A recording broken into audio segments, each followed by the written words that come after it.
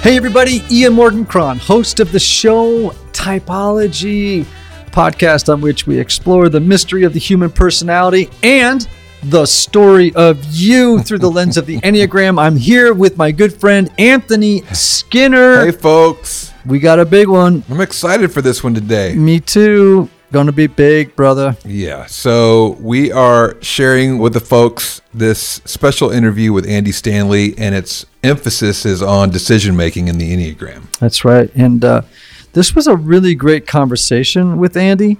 Because, of course, he's a brilliant communicator, a brilliant thinker. And the Enneagram has so much to say about how different types of people make decisions, right? Because we all don't make them the same way. Right. And it's not only helpful in your personal life, but in your professional life. Yeah, in the workplace, it's important to know this. Yeah. It's super important to know your process in making decisions in the workplace, right?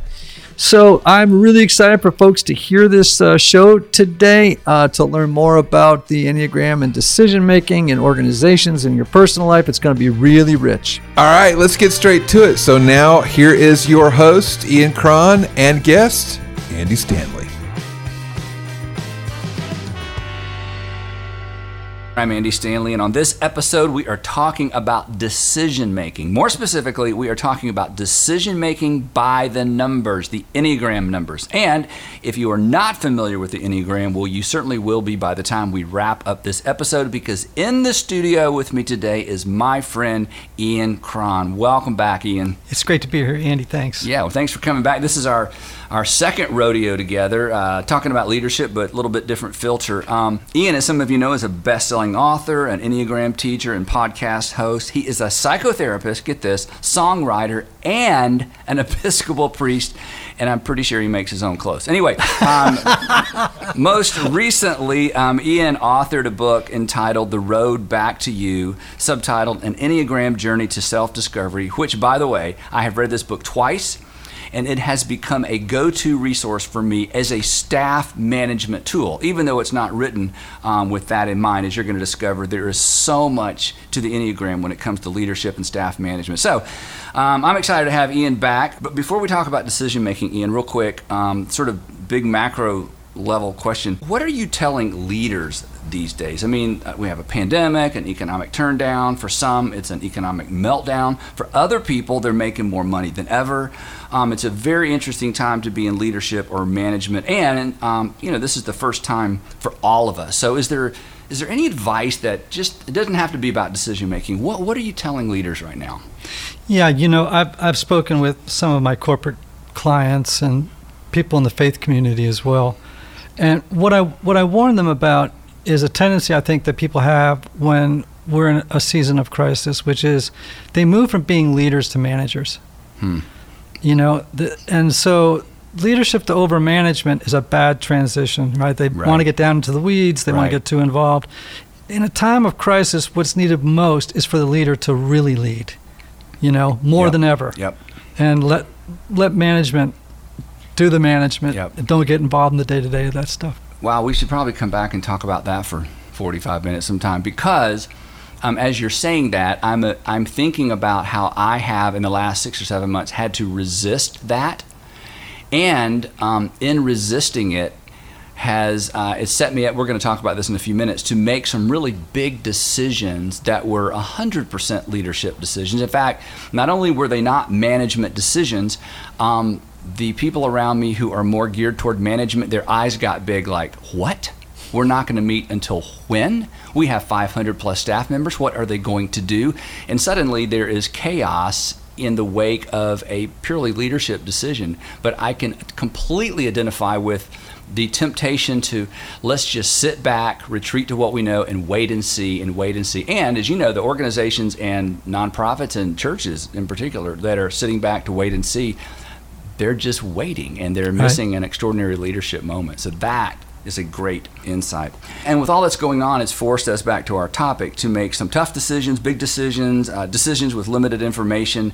And as we're about to discover, there's actually a corollary to how we make decisions, how well we make decisions, and how we are wired. And that brings us to the significance of the Enneagram as it relates to decision making. So talk just a little bit about wiring and decision making, and then we'll introduce folks to the Enneagram. Yeah, so you're absolutely right. I think our inborn temperament and our personality greatly influence our decision-making styles. And they influence how we respond when others make decisions that affect us as well. Yeah, we're going to talk about that. Mm-hmm. Well, before we do a deep dive into the Enneagram, would you, real quickly, you did this last time you were with us, and it was so helpful, even for those of us who are somewhat familiar with the Enneagram. Just give us a quick overview of the Enneagram, a little something on each type, and then we will talk about decision-making by the numbers. Okay, well, let's have at it. This is a 50,000-foot, 200-mile-an-hour rundown of, Right. of 9 types. So the Enneagram is an ancient personality typing system that teaches that there are 9 basic personality types in the world, one of which we gravitate toward and adopt in childhood as a way to feel safe and cope in this new world of relationships. Very importantly, each of those types has a unconscious motivation that powerfully influences how that type acts, thinks, and feels on a moment-to-moment basis. So let's run through the 9 types, okay? Yep. So type 1s are called the improvers. Now, you'll be glad to know I changed that from the perfectionists to the improvers. Well, I really appreciate it because you told me I'm a number 1, and I have been sort of wound up around this perfectionism, and now I'm an improver. That's much right. better. And I can't wait to tell Sandra because, as you know, my wife is also a number 1, Mm-hmm. and which I always tell her she's number 1. And so I'll get to go home and tell her she's an improver. Yes. Well, if I had a nickel for every one that thanked me for changing it from perfectionist to improver, I would be Jeff Bezos. Anyway, type 1s, the improvers, they are ethical, meticulous, detail-oriented, and morally heroic. And they are motivated by a need to perfect themselves, others, and the world. Type 2s are called the helpers, warm, caring, giving.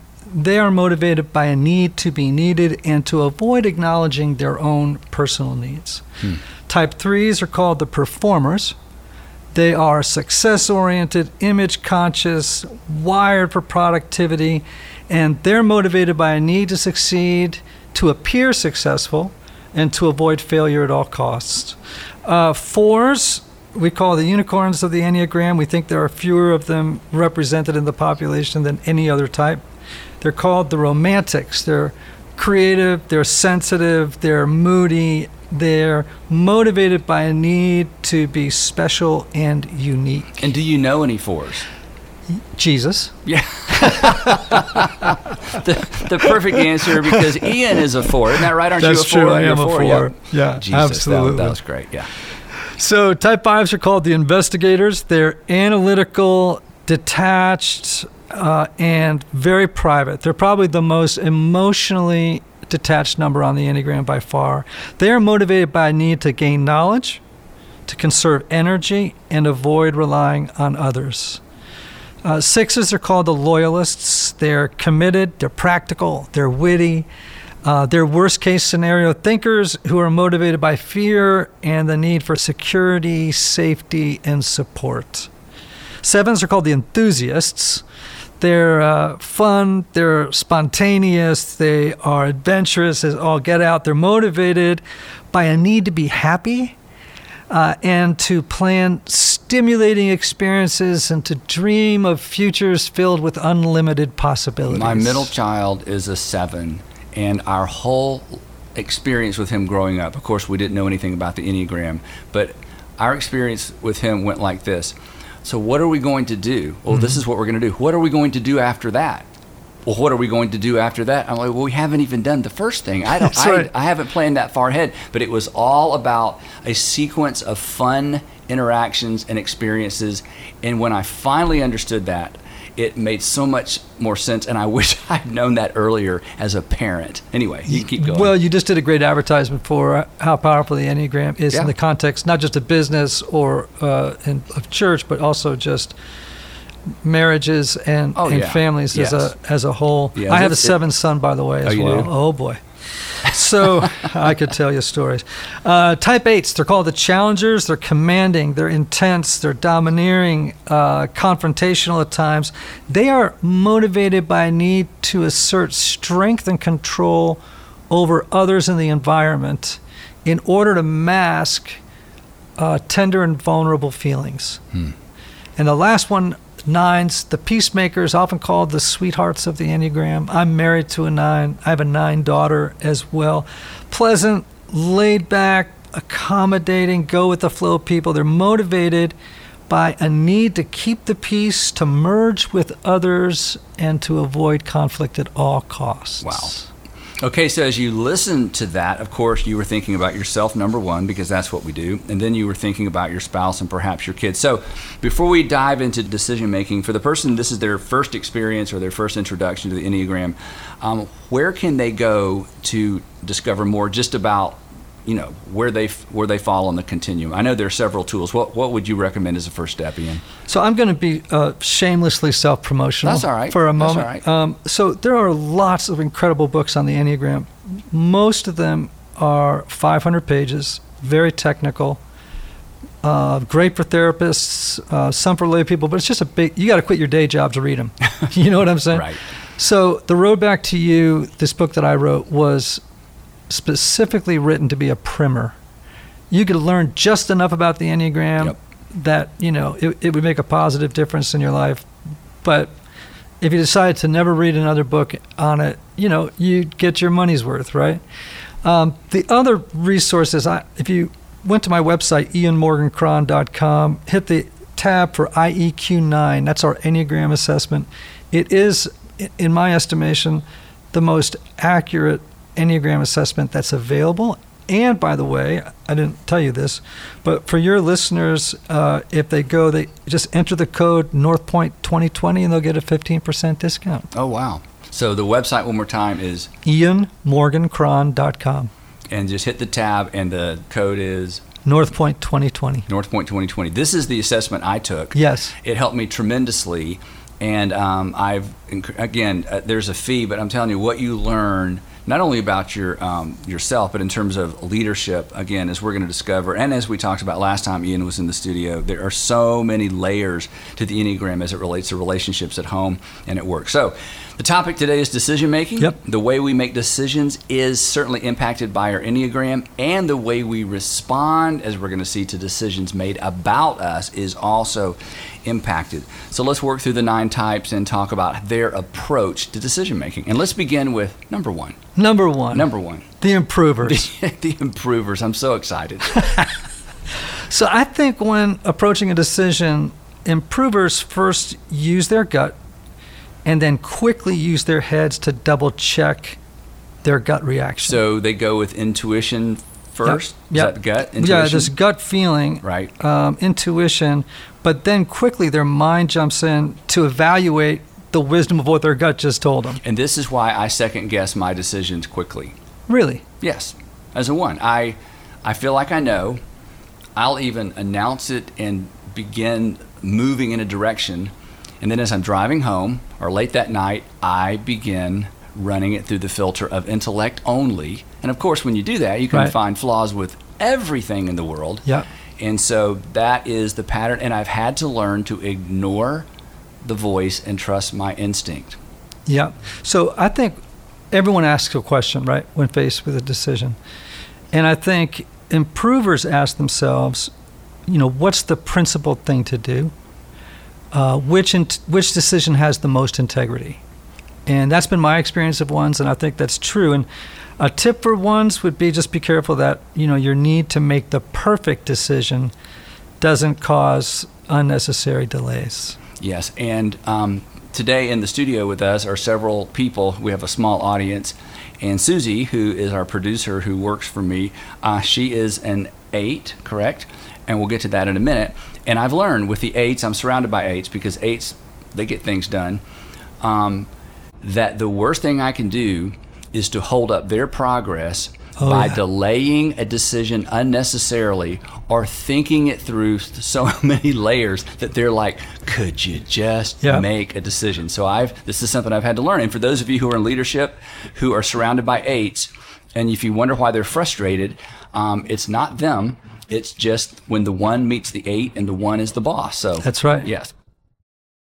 Okay, the helpers, right? So when they're making decisions, as you might imagine, helpers rely on feelings and the impact of the decision on their relationship with others. So the question they're going to ask themselves is, will this decision negatively impact other people? They're the most interpersonal number on the Enneagram.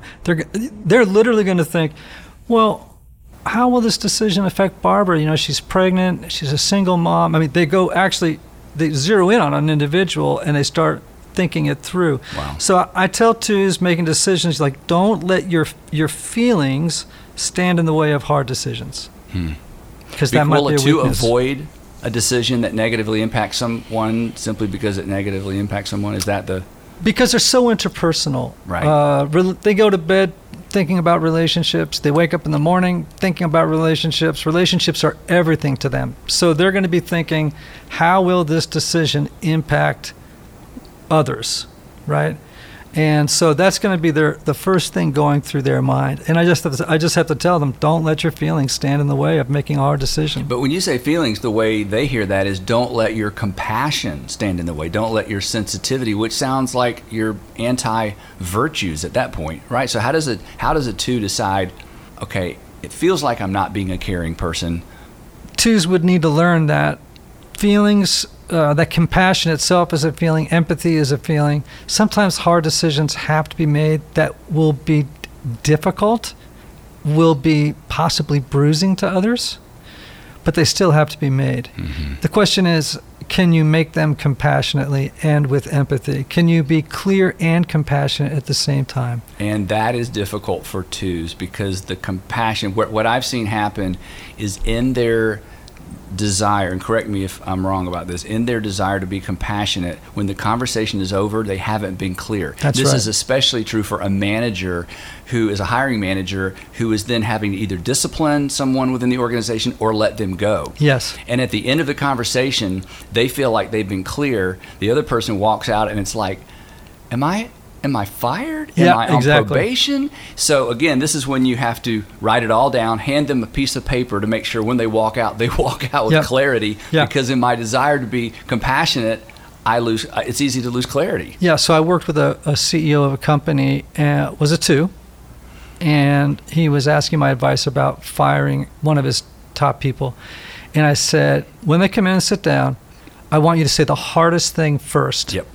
Bob, I want you to know I'm going to let you go, and now I want to talk to you about the reasons why. Yeah, don't bury that lead. Exactly. Yeah. Lead with the truth. Always lead with the hardest truth first, and you'll be in a lot better shape than trying to amp up to it. Because I think on the route up, that's when you start to get cloudy and nebulous and detours and everything else. Yep. And then somebody says, well, how did it go? And the 2 says, I think it went great. And then they ask the other person, how did it go? It's like, I don't know I'm not sure. Yeah. Okay. Working our way through the numbers. What does a 3 look like when it comes to making decisions? Yeah, 3s, the performers, they're pragmatists. So when they're making a decision, they will rapidly consider what are the pros and the cons, and then move very quickly to plans and action. So the question they're going to ask themselves is, what's the most efficient choice, right? And I have to tell them all the time, don't let expediency blind you to the impact of your decision on other people. So their tendency is to overlook how their decision impacts other people. Yeah, because their attention, their focus of attention tends to be on the goal line all the time. It's about, we got to cross the finish line first. Well, you got to remind them that there are people between you and the goal line, right? And you just can't tackle or take down everybody en route and expect to have a functioning team at the end. And this probably ties back into the fact that 3s like to win because 3s like to be winners and 3s like to be the most popular. And so in an effort to score themselves high in terms of a task, it would make sense that their sensitivity quotient may drop in the process. Is that correct? Yeah, I mean, I think when they're unhealthy, they're ambitious in the worst sense of the word. Now, talk a little bit more about that. Well, they're lone wolves. They're not team players. They want to win. They want to be successful. Now, that's in their most unhealthy expression. When they're healthy, they want the team to win, right? They don't have to drive the bus. They're perfectly happy being on the bus, Mm-hmm. They don't have to flaunt their success.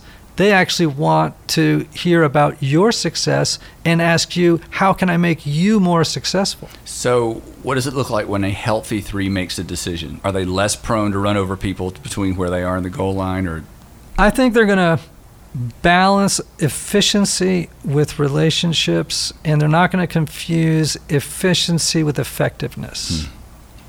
And the unhealthy 3 is going to want to get to that goal line as efficiently and as quickly as possible without thinking about people en route to it. Wow. Now, I know we're jumping ahead, and this may not be a fair question. Okay, an unhealthy 3 sounds to me a little bit like the direction an unhealthy 8 would trend toward. Is that?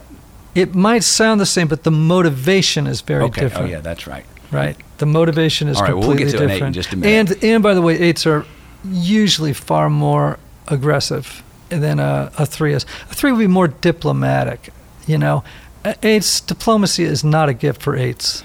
All right, so let's talk about 4s, the individualists. 4s tend to make well-considered, value-based decisions, often utilizing intuition, which scares other numbers to death, right? Mm-hmm.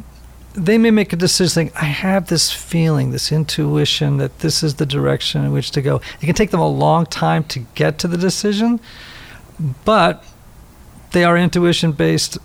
Well, they're decision artists makers. And poets. So that's right. They live more in that world than some of the other numbers. Which is why a tip that I get, and people don't think they're 4s in business, but there are plenty of 4s in business. I know some great 4 leaders.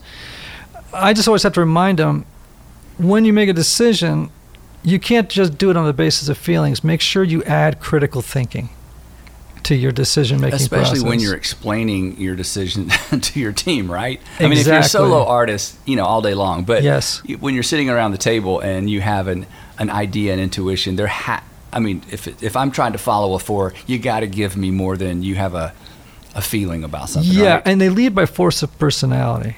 Like they often do. Force of personality. They're big, oftentimes have big, and they're very creative and they're very intense, and they can be very intimidating. They tend to be articulate and they can speak in metaphor and symbol and image, all that stuff. So give us an example of a 4 that perhaps we've all heard of. Who is a 4 that's a leader, maybe a business leader? Okay, so I can only speculate because from a distance, I don't know the unconscious motivation driving. But you wrote the book. You should know this stuff. Okay, I'm sorry. Go ahead. Well, I think... You know what? While you're trying to think of an answer, I'm sorry to spring this on you. So our audience knows, for a long time I thought I was a 5 because my daughter, who was with us in our last time you were here, she was part of the podcast. She's a 3. She told me I was a 5. She just felt like I was so emotionally detached. And Dad, you're a 5. You don't even need to read the book or take the test. You're a 5. And then we met at a Catalyst conference, and we were both walking out the door, and I mentioned I was a 5, and you kind of looked at me like, I don't think so. You need to take the test. And so anyway, you were so good at just pegging me as a 1, I just assumed. Anyway, go ahead. So we'll trust your judgment. Give us who comes to mind when you think of a famous 4? Yeah, so maybe Anna Wintour, the editor of Vogue magazine. The movie The Devil Wears Prada is loosely based on her life. Yep. But so intense, driven. People don't tend to, they think of 4s, wandering around just reading poetry and mm-hmm. picking flowers.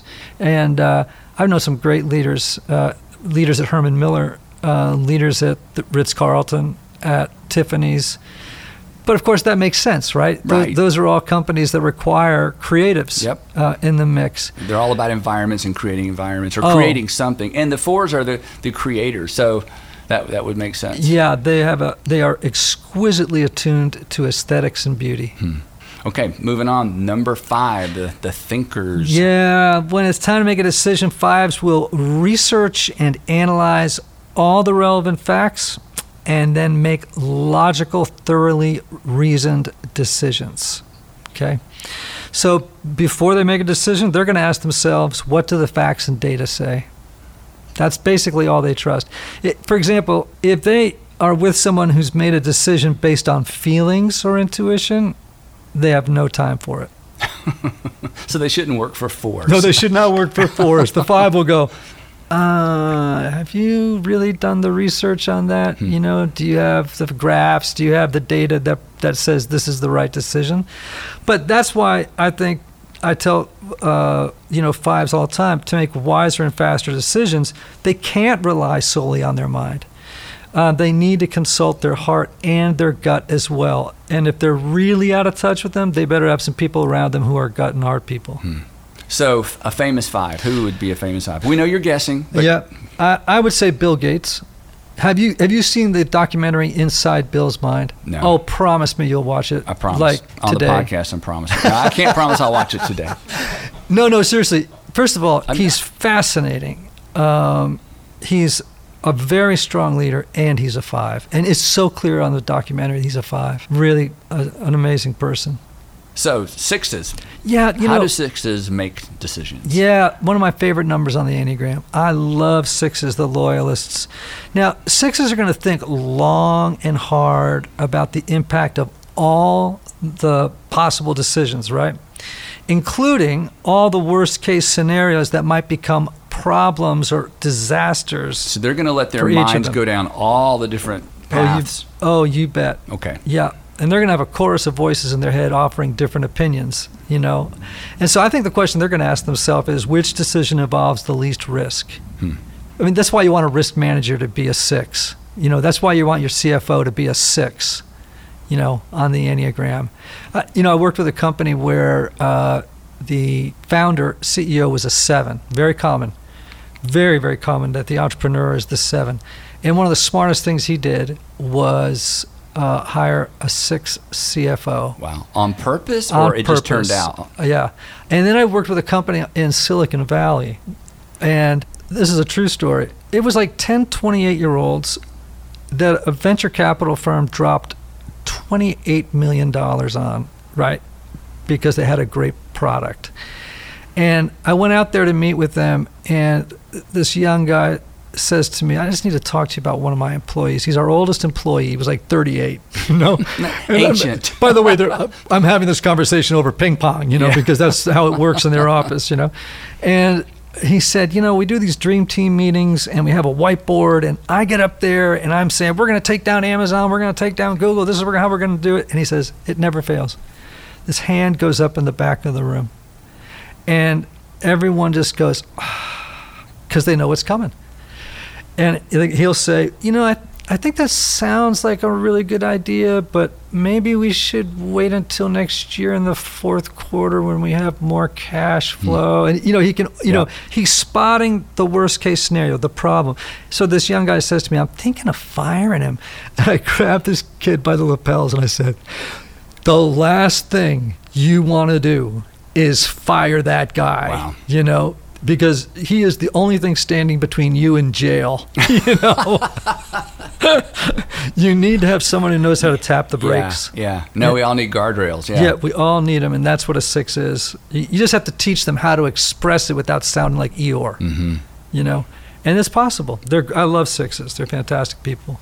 7s, how do 7s make decisions? The outgoing, fun, everything has to be fun. Oh my Highly relational. gosh. Yeah, so they're going to come up with multiple options for possible decisions, as well as a variety of ways to take action on them. Now, you know how that works. They're thinking in the future.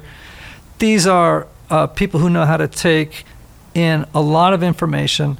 They see overlapping patterns, how things can be synthesized, hybridized. I mean, they're really brilliant at it, right? But they can get too much into it, right? So I always tell them, don't be impulsive, which is a problem for them.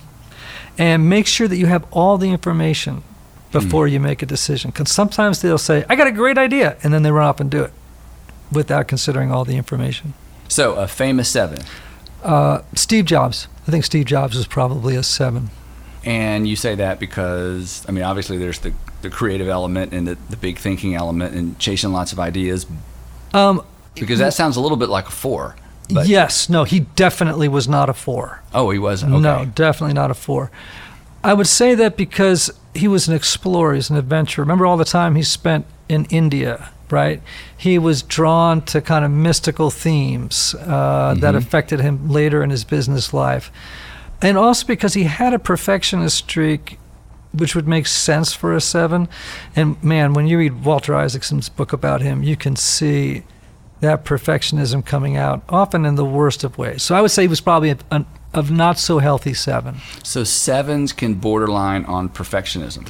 Yeah, so when they're under stress, right? Right. They go to the low side of 1. They become unhealthy perfectionists.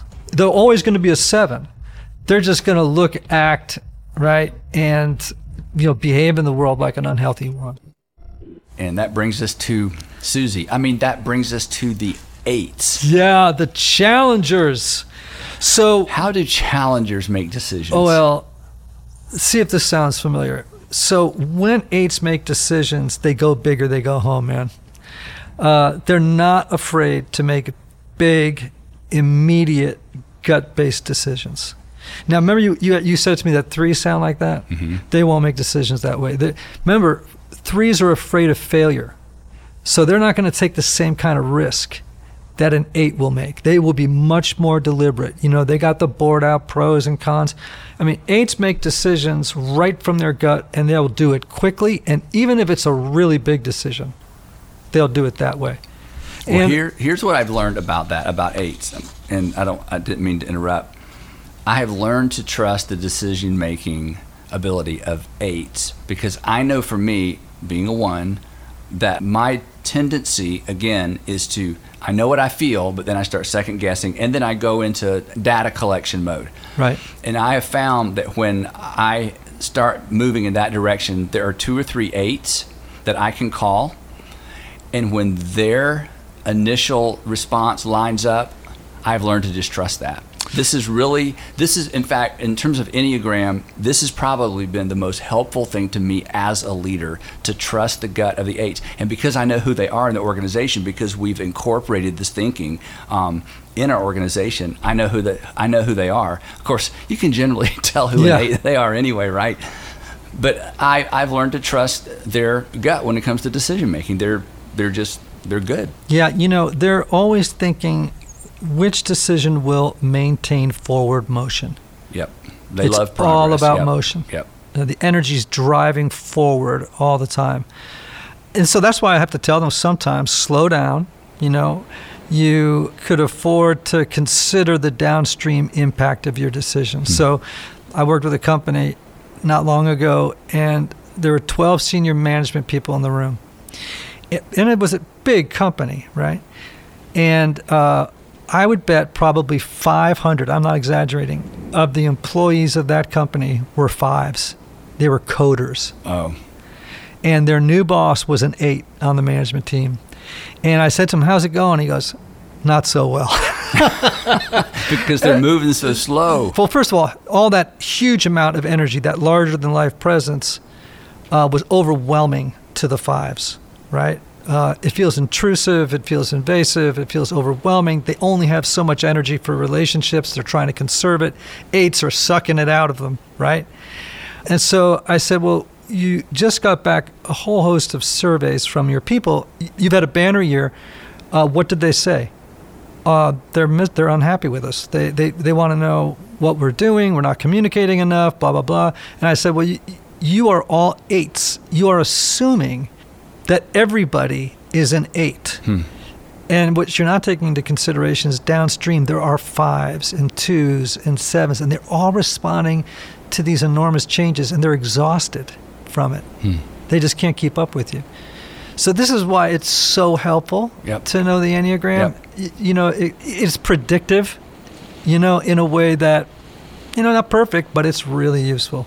Okay, so that's the 8, and last but certainly not least, the 9s. How do 9s make decisions? Yeah, well, they're called the sweethearts of the Enneagram. I'm married to a 9. I'm the father of a 9, so I have some affection and inside knowledge on how peacemakers make decisions. So they're going to listen to varying perspectives and alternatives and then make the decision based on consensus. So they're consensus builders. Yes, absolutely. And they can make great leaders. In fact, I think our best presidents have been 9s. For example? Well, let me put it this way. Best before isn't you tell the word. us who your favorite president. No, it's not my favorite presidents, but depending on what side of the aisle you were on, you can't deny that they were effective, right, in what they were going to do. Ronald Reagan was a 9, for sure. Now, what makes you say that about Ronald Reagan? The demeanor. I mean, he'd be off at Camp David riding his horse while people were back in Washington, doing their thing. So listen, I think Bill Clinton was a 9. Barack Obama was a 9. The reason is, Clinton, for example, he could get people around the table. I mean, who else but a 9 could solve Northern Ireland and the Balkans if, as a peacemaker, they didn't have the ability to bring people to the table and find middle ground and get consensus? That 9s that is their superpower, when they're in their best space. When they're not in their best space, they don't actually land on a decision. They just keep talking to all the alternatives. Because they can't make a decision until they feel there's consensus or until they've reached consensus, or? It's because they're afraid of conflict. They're afraid to say, this is the direction. Based on everything I've heard here, this is the direction we're going to go in, because that's going to disaffect the 4 out of the 5 people at the table. So when somebody listening discovers they're a 9, it's like, oh, good, I'm like a president. Oh, no, I'm going to have a tendency to wait too long to make the decision. How does a 9 overcome that, what can be negative inertia? It's all about self-awareness. There was this study done at Cornell in their business school, and they did a study of 72 high-performing CEOs of companies ranging from $50 million to $5 billion. And what they wanted to know was, what quality or characteristic did these people have that accounted for their success? And everybody thought the answer was going to be grit, determination, strategic planning, etc. And the answer that came back upended their expectations. Here's the quote from the study. The key predictor of success among leaders is self-awareness. Wow. That was the common denominator. That is the direct quote. So I think and self-awareness means the ability to monitor and self-regulate your behavior in real time, watching how it's affecting other people. It's not running on autopilot. You're awake and you're aware and you're monitoring and you're, again, self-regulation. Right? Well, again, to our podcast listeners, your book, once you discover your number and you read about yourself, like any evaluation tool, but for some reason this one more than others, when you read about yourself, you cannot help but become self-aware, because you either go, oh, that's me, or you say to your spouse or your partner or your best friend, does this sound like me? Or you say, but I don't think I do that, and then they just stare at you like... Yes, exactly. And the stare means you are not self-aware, but you now have an opportunity to become so. Yeah. Because, and that's when we read this as a family and talked about it as a family, I would get to that part. But I don't do that, do I? Silence around the table. I guess I do. And now I'm aware that I do. Right. So if that is the number one predictor of, or the common denominator among successful leaders, then the Enneagram in this book in particular is certainly a tool to help a person, if nothing else, become more self-aware. So that's fascinating. Yeah, absolutely. Now, you recently have had to make some difficult decisions, right? Yeah, going back to where we started, you know, retreating to management versus leading. Yeah. Yes. So I want to just talk to you about that a little bit as a 1, right? What was the process like for you in making the decision to close until 21-21? Yeah, so you're talking about our decision to not have church services. That's right. Yeah, during the pandemic. Yeah, well, at first it was a 3-weekend decision. The interesting thing about that decision is most of my friends who are pastors were wrestling with whether or not to meet the following Sunday. I made the decision, we're not going to meet for 3 Sundays. And pastors called me and said, what do you know that we don't know?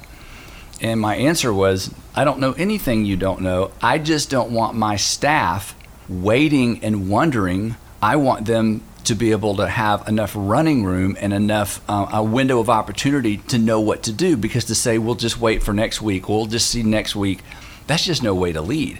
So for me, this decision really was as much about leading as it was trying to predict what to do in a pandemic. Right. So then we shut down. We said, hey, we're not going to meet for the whole summer. And again, people are like, the whole summer. And then again, other churches were kind of taking it a week or two at a time. But again, clarity in the midst of certainty. We can't provide certainty. All we can provide is clarity. We talked a little bit about that earlier. So then as we get closer to August, we realize nothing's going to change. We're not even sure school's going to begin. I just wanted our staff to have a big window of opportunity to do new things, to do innovative things without worrying about, are we going to crank up next week? Because starting back up in our situation, because our environments are so large, is not a casual endeavor. That's not, hey, call everybody on Thursday, we're going to have church Sunday. We just can't operate that way. So for me, it really was about creating an environment that was best for our staff so they could be outward facing and do new things in the community. But the process itself, I think, is what you're asking about. We had a meeting with all of our campus pastors, probably 12 people in this meeting. And the interesting thing was, I thought it was going to be a long conversation, and I did not want to certainly impose my will, and I didn't know what everybody was thinking. So we start this conversation, and I threw out a couple of options, and Clay Scroggins, one of our lead pastors, who's also an author, he said, I don't see any reason for us to even think about opening until the end of the year or next year. He just threw it out. Well, that's what I was thinking. I wasn't sure anybody, because that was a really bold move to make in July, right? Right.